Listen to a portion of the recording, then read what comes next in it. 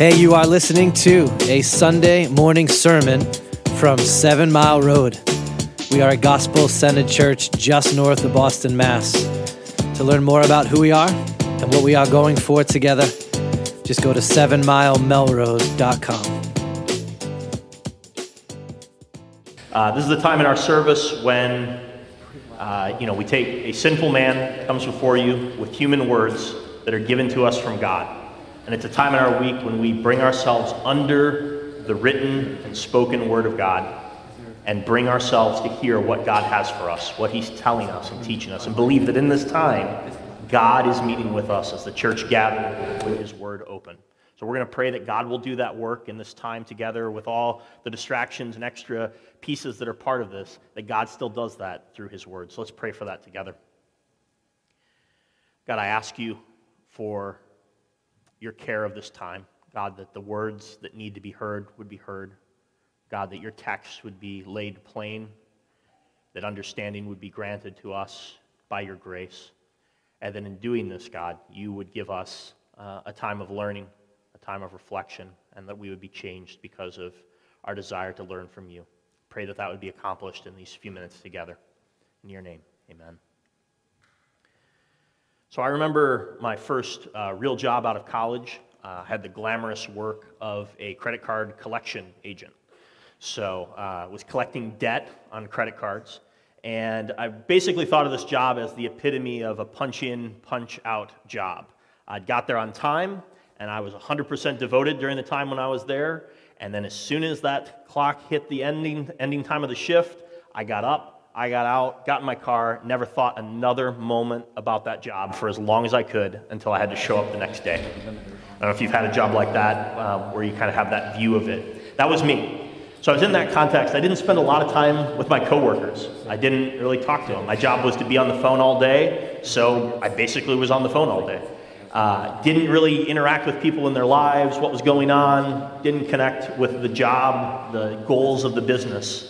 This was just something I had to do to pay my way through grad school, and as soon as I could be done with it, the happier I would be. That was my approach. Then I got a new manager, and his name was James. And James' approach to work was entirely different than mine. He came to work, and he brought his entire self into the job. He couldn't stop speaking with individuals all around the workplace. He got to know them. People felt like they could really talk to him and trust him. People would tell them their deepest, darkest secrets sometimes, hard things that were going on in their life that they hid from everyone else. They'd share with him the great joys they could have. He was also just a remarkable leader and worker. His results were better than everyone else's, and he poured all his energy into his team and the company in general. I had the opportunity to work for him, and as he kind of coached me and mentored me through that process, he really showed me what it was like to really be a Christian in the workplace. He talked about not just what we have to do in our job, what are the tasks, the things that you need to do, but he spent great effort to explain to me why he did what he did, how he approached his job as a Christian, and how that changed the way that he did everything, the way that he ran meetings, the way that he hired people, the way that he dealt with discipline problems, the way that he spoke and delivered results for the company overall. Really, every facet of the job was different for him because he was a Christian. And as I got to work under him for a year or two at that period of time, it left a profound impact on me to get a paradigm-shifting view of what could happen in work. Several other guys who worked with him at the same time had that same view. And we had an understanding that work wasn't just the end in itself. It was merely a means. Under this careful view of him, we began to understand that really working was an opportunity that God gives some believers so that they can impact others' lives and so they can show the love they have for God. This was a remarkable change, right? Who really comes to work with that viewpoint in mind? It's quite seldom. So you think about all the energy, the hours, the efforts, the heartaches that you pour into your job that you do week in, week out. If you don't do that with a focus toward God, then there's a sense in which you're wasting so many hours of your life. There's a sense in which all of those efforts are for naught, and you don't have the ability to have a Godward focus in what you do. So the work in and of itself is worship for us. It's something that we get to do in light of God as we go to our jobs each week. And it's a canvas, really, for us displaying our love for God to other people. So this time of being managed to James brought this real key understanding to me that's really the big idea of this message today, which is that God has given us work as a venue to display our love for him. That's what work is, a very different view, that it's God-given and that it's an opportunity for us to display our love for him. So as we dig into that a little bit from this passage here, we need to take a look and understand why our work matters as worship to God. There's a sense in which you might think, similar to how I did, that work is just a necessary evil to make money. And, since the love of money is a root of all evil, maybe it's a bad idea to really pursue money or position in work as a Christian. Or you might be thinking, okay, I don't know about that, but I really do need money, and I do want to advance my job, and I feel that draw in your heart, and maybe that's how you've lived. And you may have not really thought about, how do I reconcile that ambition with my faith in God? And how do I live both of those elements as true to who I am as a follower of Jesus? When we look at the story of Ruth, we see an example of what can happen through work. Boaz is introduced to us here at the first verse of chapter 2, and Boaz is called a worthy man, as we read the text together. So we've been dropping in some key Hebrew words from time to time, and here's one for you today, the Gibor Chayil, which I might just get by with Hayil from time to time, if you'll forgive me. But that idea of a worthy man, we hear that as the phrase that's used for Boaz in the first verse of chapter 2. The idea of Gibor is just basically pointing to him being a male. Oftentimes it's a warrior, a military term. Here I don't really think that's the intention. It's really just around him being a male leader of sorts in the group. But he's described with this word Hayil to make this point of worthy. So the word worthy, Hayil, that's used here is translated many different times. In some contexts, it's understood as strength, just physical brute force. In other contexts, it's used as capability or character, that skill that's used appropriately. And it can even be used to mean wealth or riches in some contexts. In this story of Ruth, it's probably a later composition in the Hebrew Bible. It seems that probably the author has a good grasp on all the functions of this word in the Hebrew Bible. And as he brings it to apply to Boaz here, it seems to indicate, on the one hand, this is a wealthy guy, okay? He's got land, he's got people working for him, he seems to have done really well for himself, if you will, and has earned a great living. So there's part of that we're supposed to get from this terminology. But on the other hand, there's also clarity in what kind of person Boaz is. It speaks to his character. It speaks to how he's achieved this wealth and status in his location. And so that's why your ESV indicates this more with the word a worthy man, trying to convey to you that there's something about his character, something the way he conducts himself that is important more than just the fact that he seems to be wealthy.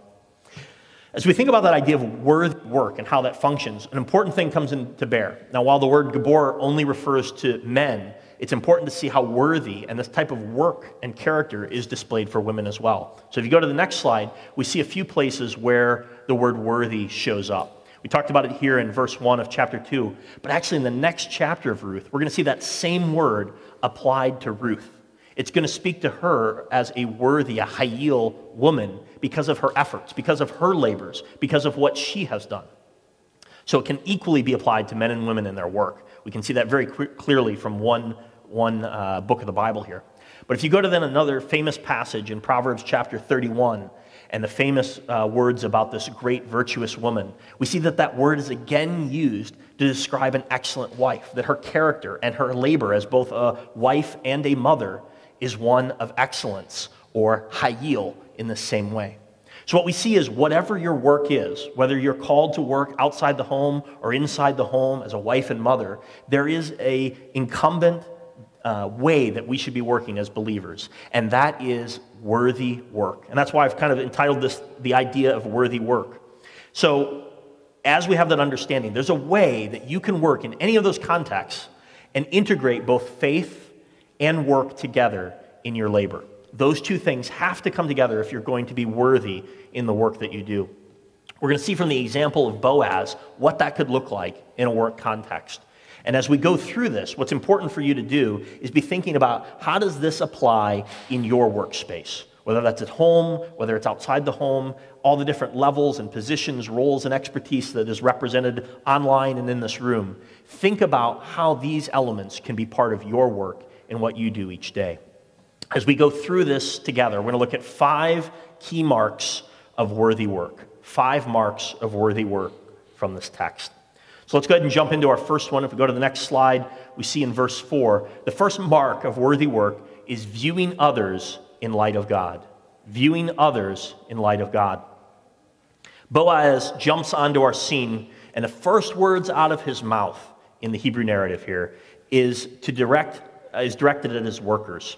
And he extols them, "The Lord be with you." Boaz recognizes his workers as equals before God. He speaks to them as human beings before God, their creator. He speaks with respect and kindness, wishing them God's presence and blessing. And remarkably, his workers reciprocate that back to him. Now, I don't think the application of this is that when you jump on your next Zoom call this week, that you need to greet every other participant saying, "The Lord be with you." That may not be the best way of applying this immediately. But what is important is you get the sentiment behind this and how our workers, our co-workers, those under us can be viewed. The contrast of this idea is probably what makes this virtue more stark for us in thinking about other people in light of God. It isn't uncommon for a boss to think of themselves better than those below them, right? Part of this is an overestimation of the boss's performance, his own way of doing things. He thinks that he or she is better than those that are beneath them. So there's a great Dilbert cartoon that kind of conveys this well, right? You know, pointy hair boss guy. Pointy hair boss guy says to Dilbert, "A study says 74% of managers think they are above average." Pointy hair boss continues, "That means 36% of managers aren't aware that they are above average too." Dilbert responds to those great math skills, saying, "The way I look at it, you're all in the top 110%. Pointy hair boss guy says, "Exactly, you got it." All right? We've all had that conversation with our boss, I'm sure, at one point or another. You're like, yes, you are better, I get it. And you go through that. Oftentimes, that can be the case in your conversations with one who is over another. And if we're not careful, it can be true of all of us as well as you continue to become over other people in your life. That sense of better goes from thinking you're better because of your education, better because of your work performance, to sometimes just generally seeing your superiority over those that are under you. The issue is that we think those not in our position of authority as less than. Boaz shows us that viewing one another in the perspective with God changes all of that very human tendency. It reminds us that we're all needy recipients of God's presence and grace. And it's an equal need that keeps us from thinking too highly of ourselves or looking lowly on others. So as you view your colleagues, your coworkers, your direct reports, or your children, are you closely recognizing the idea that you too are needy of God's grace and presence? How would this change the way you think and speak when you're in context with these folks? How would you act differently if you kept in mind the fact that you're on an even playing field with these individuals and you all need God's grace and his presence? This is the question for when you step into that homeschooling space or hop on a Zoom call. How are you viewing the people that you're serving and leading in that time?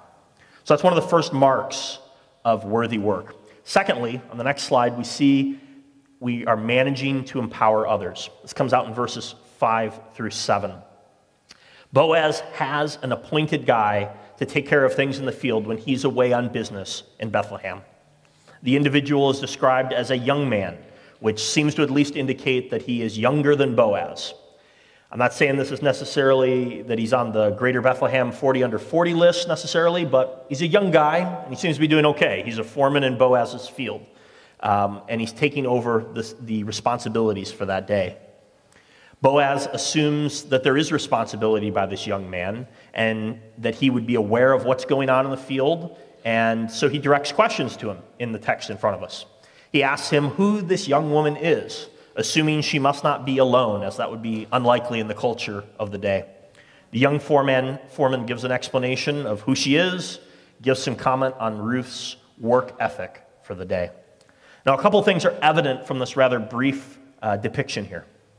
Boaz has put someone in charge. He's given him responsibility to manage the field, trust his judgment to assess the work, and also to care for matters as they come up throughout the day, and to ultimately give him a report that he can trust. So Boaz has assumedly empowered and really entrusted the function of this field to this young foreman.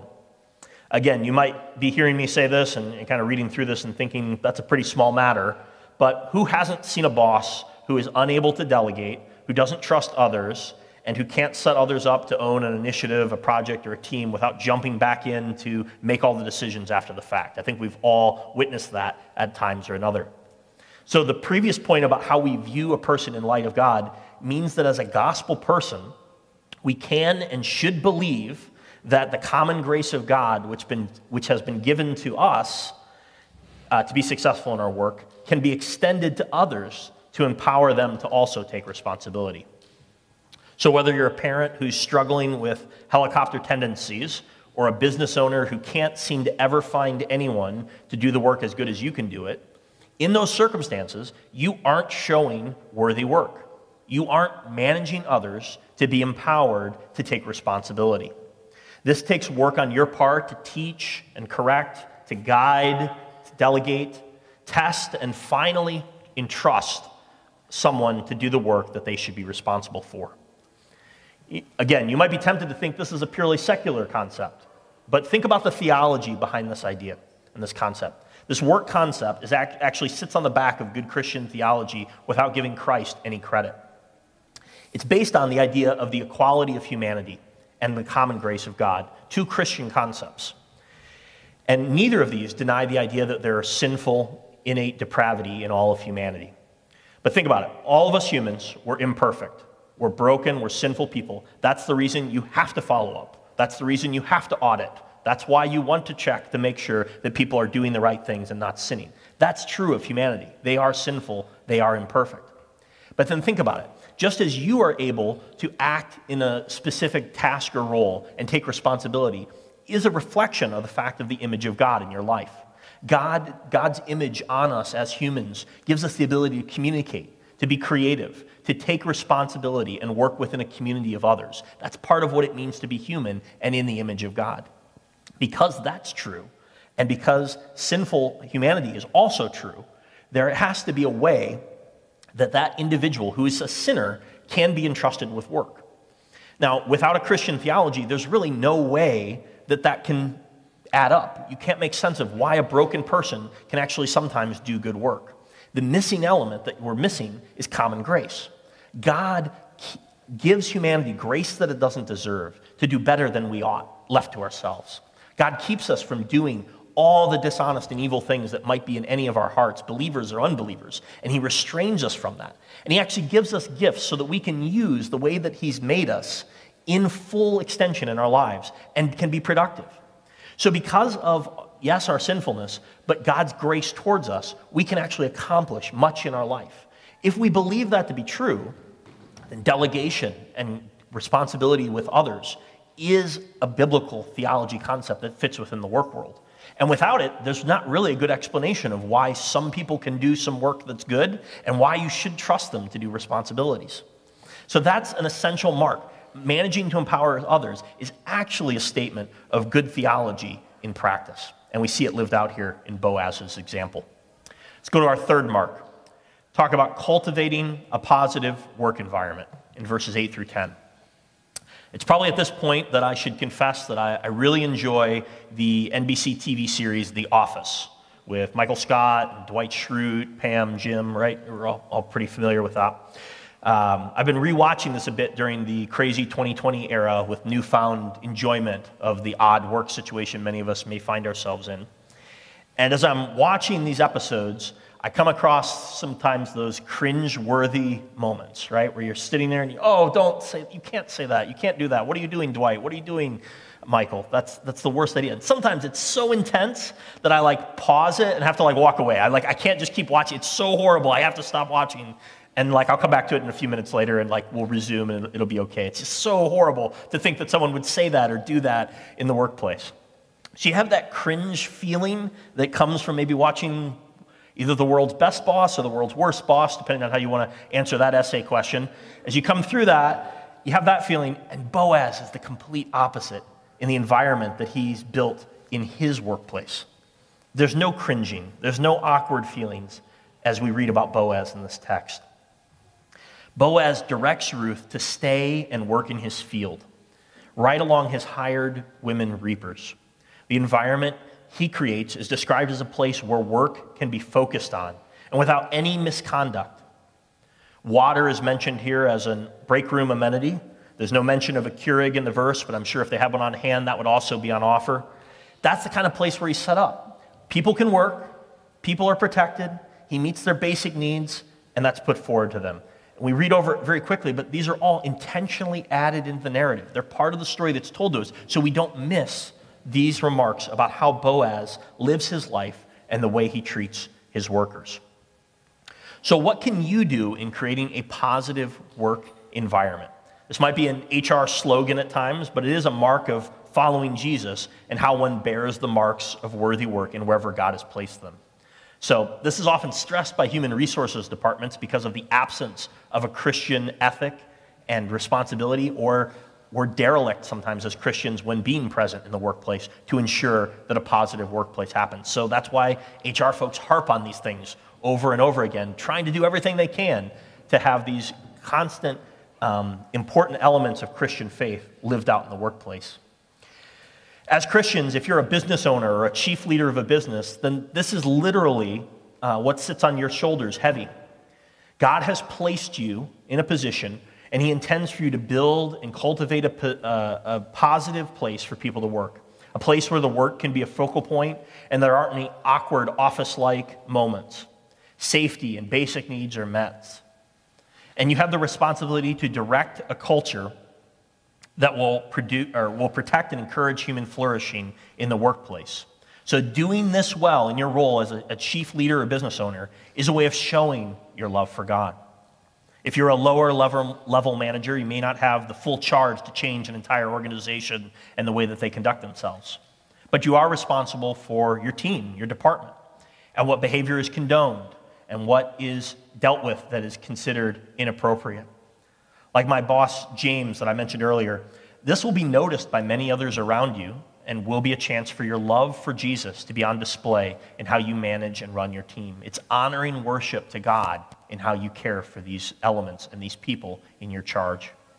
If you're an individual contributor, then first and foremost, you're responsible for your own actions before God. That can mean what you laugh at, what you speak often about, and how you respond to the needs of others as a way of instilling a positive environment where you are and where God has placed you. Anyone taking these actions in the role where God has put them will have an opportunity to display the love of God in their everyday work. All right, fourthly, still with me, the fourth mark is recognizing and rewarding virtuous achievement. Recognizing and rewarding virtuous achievement. There's a 2018 article by Forbes about shocking workplace stats, and it indicated what we already know. 79% of people quit their jobs because of a lack of appreciation. And that recognition is the number one thing that employees say their manager could give them to inspire them to produce great work. Not higher pay, not promotion, not autonomy, not training, just recognition. AKA, see me and know what I do, right? That's the number one thing that is important. What we do is we see that Boaz exhibits some of that approach in his recognizing and rewarding virtuous achievements. We see that Boaz responds to Ruth's really positive reaction to the kind of environment that he's invited her into. He's recognizing and rewarding what he sees as virtuous actions by Ruth. He's heard of what Ruth has done for Naomi, including the difficult circumstances that she's gone through. And the reward is the recognition and then wishing of God's favor for Ruth. Boaz asks that God give Ruth the reward she is due for her actions and virtue. Ruth understands this particular recognition as favor and kindness. So when you have the opportunity to recognize and reward or extol the virtuous achievement of another, you should do it. It's a mark of someone who loves God, who can speak to someone and affirm the right actions in their life, something that they've done right, something that's praiseworthy.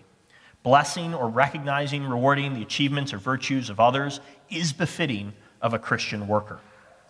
This is something I try to teach in my day job, just to give you a small window of what that looks like.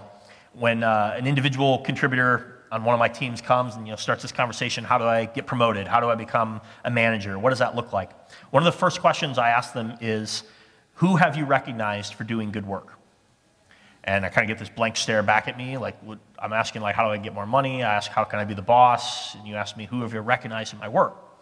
And I said, yeah, that's what I'm asking. Who have you seen that's doing good work, and have you told them about it? One of the key reasons for asking that is it shows that they, number one, are able to assess what is good work. They know when someone has done it.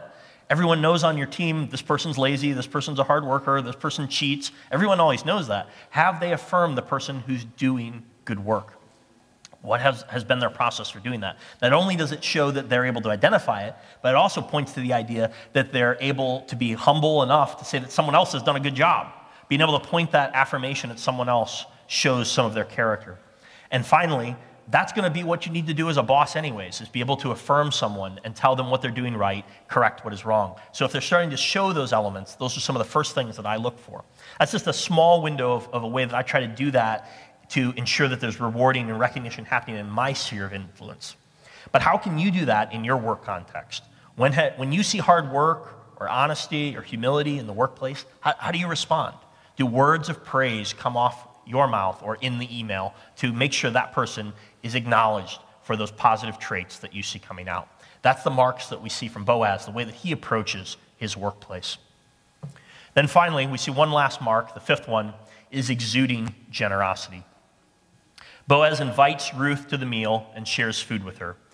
And then Boaz instructs his workers in verses 15 and 16 to ensure that the generous spirit continues in how they treat her, letting her work right among the sheaves instead of being forced to the outskirts of the field. No judgment should be shown to her. And again, the generosity, he says, leave some out from the bundles so that she can gather those up as well. So Christians are to be giving people, ones who should be the most generous. We give of our money, and we must live below our means to do so. We give of our time, and we must surrender our calendars to Jesus. We give of our energy in service and labor for Jesus, and we must seek God for the stamina to do it. So an ungenerous Christian is improper. It's out of order. It's out of step with the gospel to not have a generous spirit. If we've been given so much through Christ, how can we not be generous with all that God has given us? And this includes the sphere of our work. Just two quick places where you can think about what generosity could look like in some of our work contexts. Includes the idea of giving jobs or references from our sphere of influence. I know of multiple individuals in the church who have extended job opportunities and offers to others. That's not just a matter of a good old boys club or a matter of who you know, but a mark of generosity because of who knows us. Another area where this comes up in being generous is how we treat women in our workforce who may be going on maternity leave.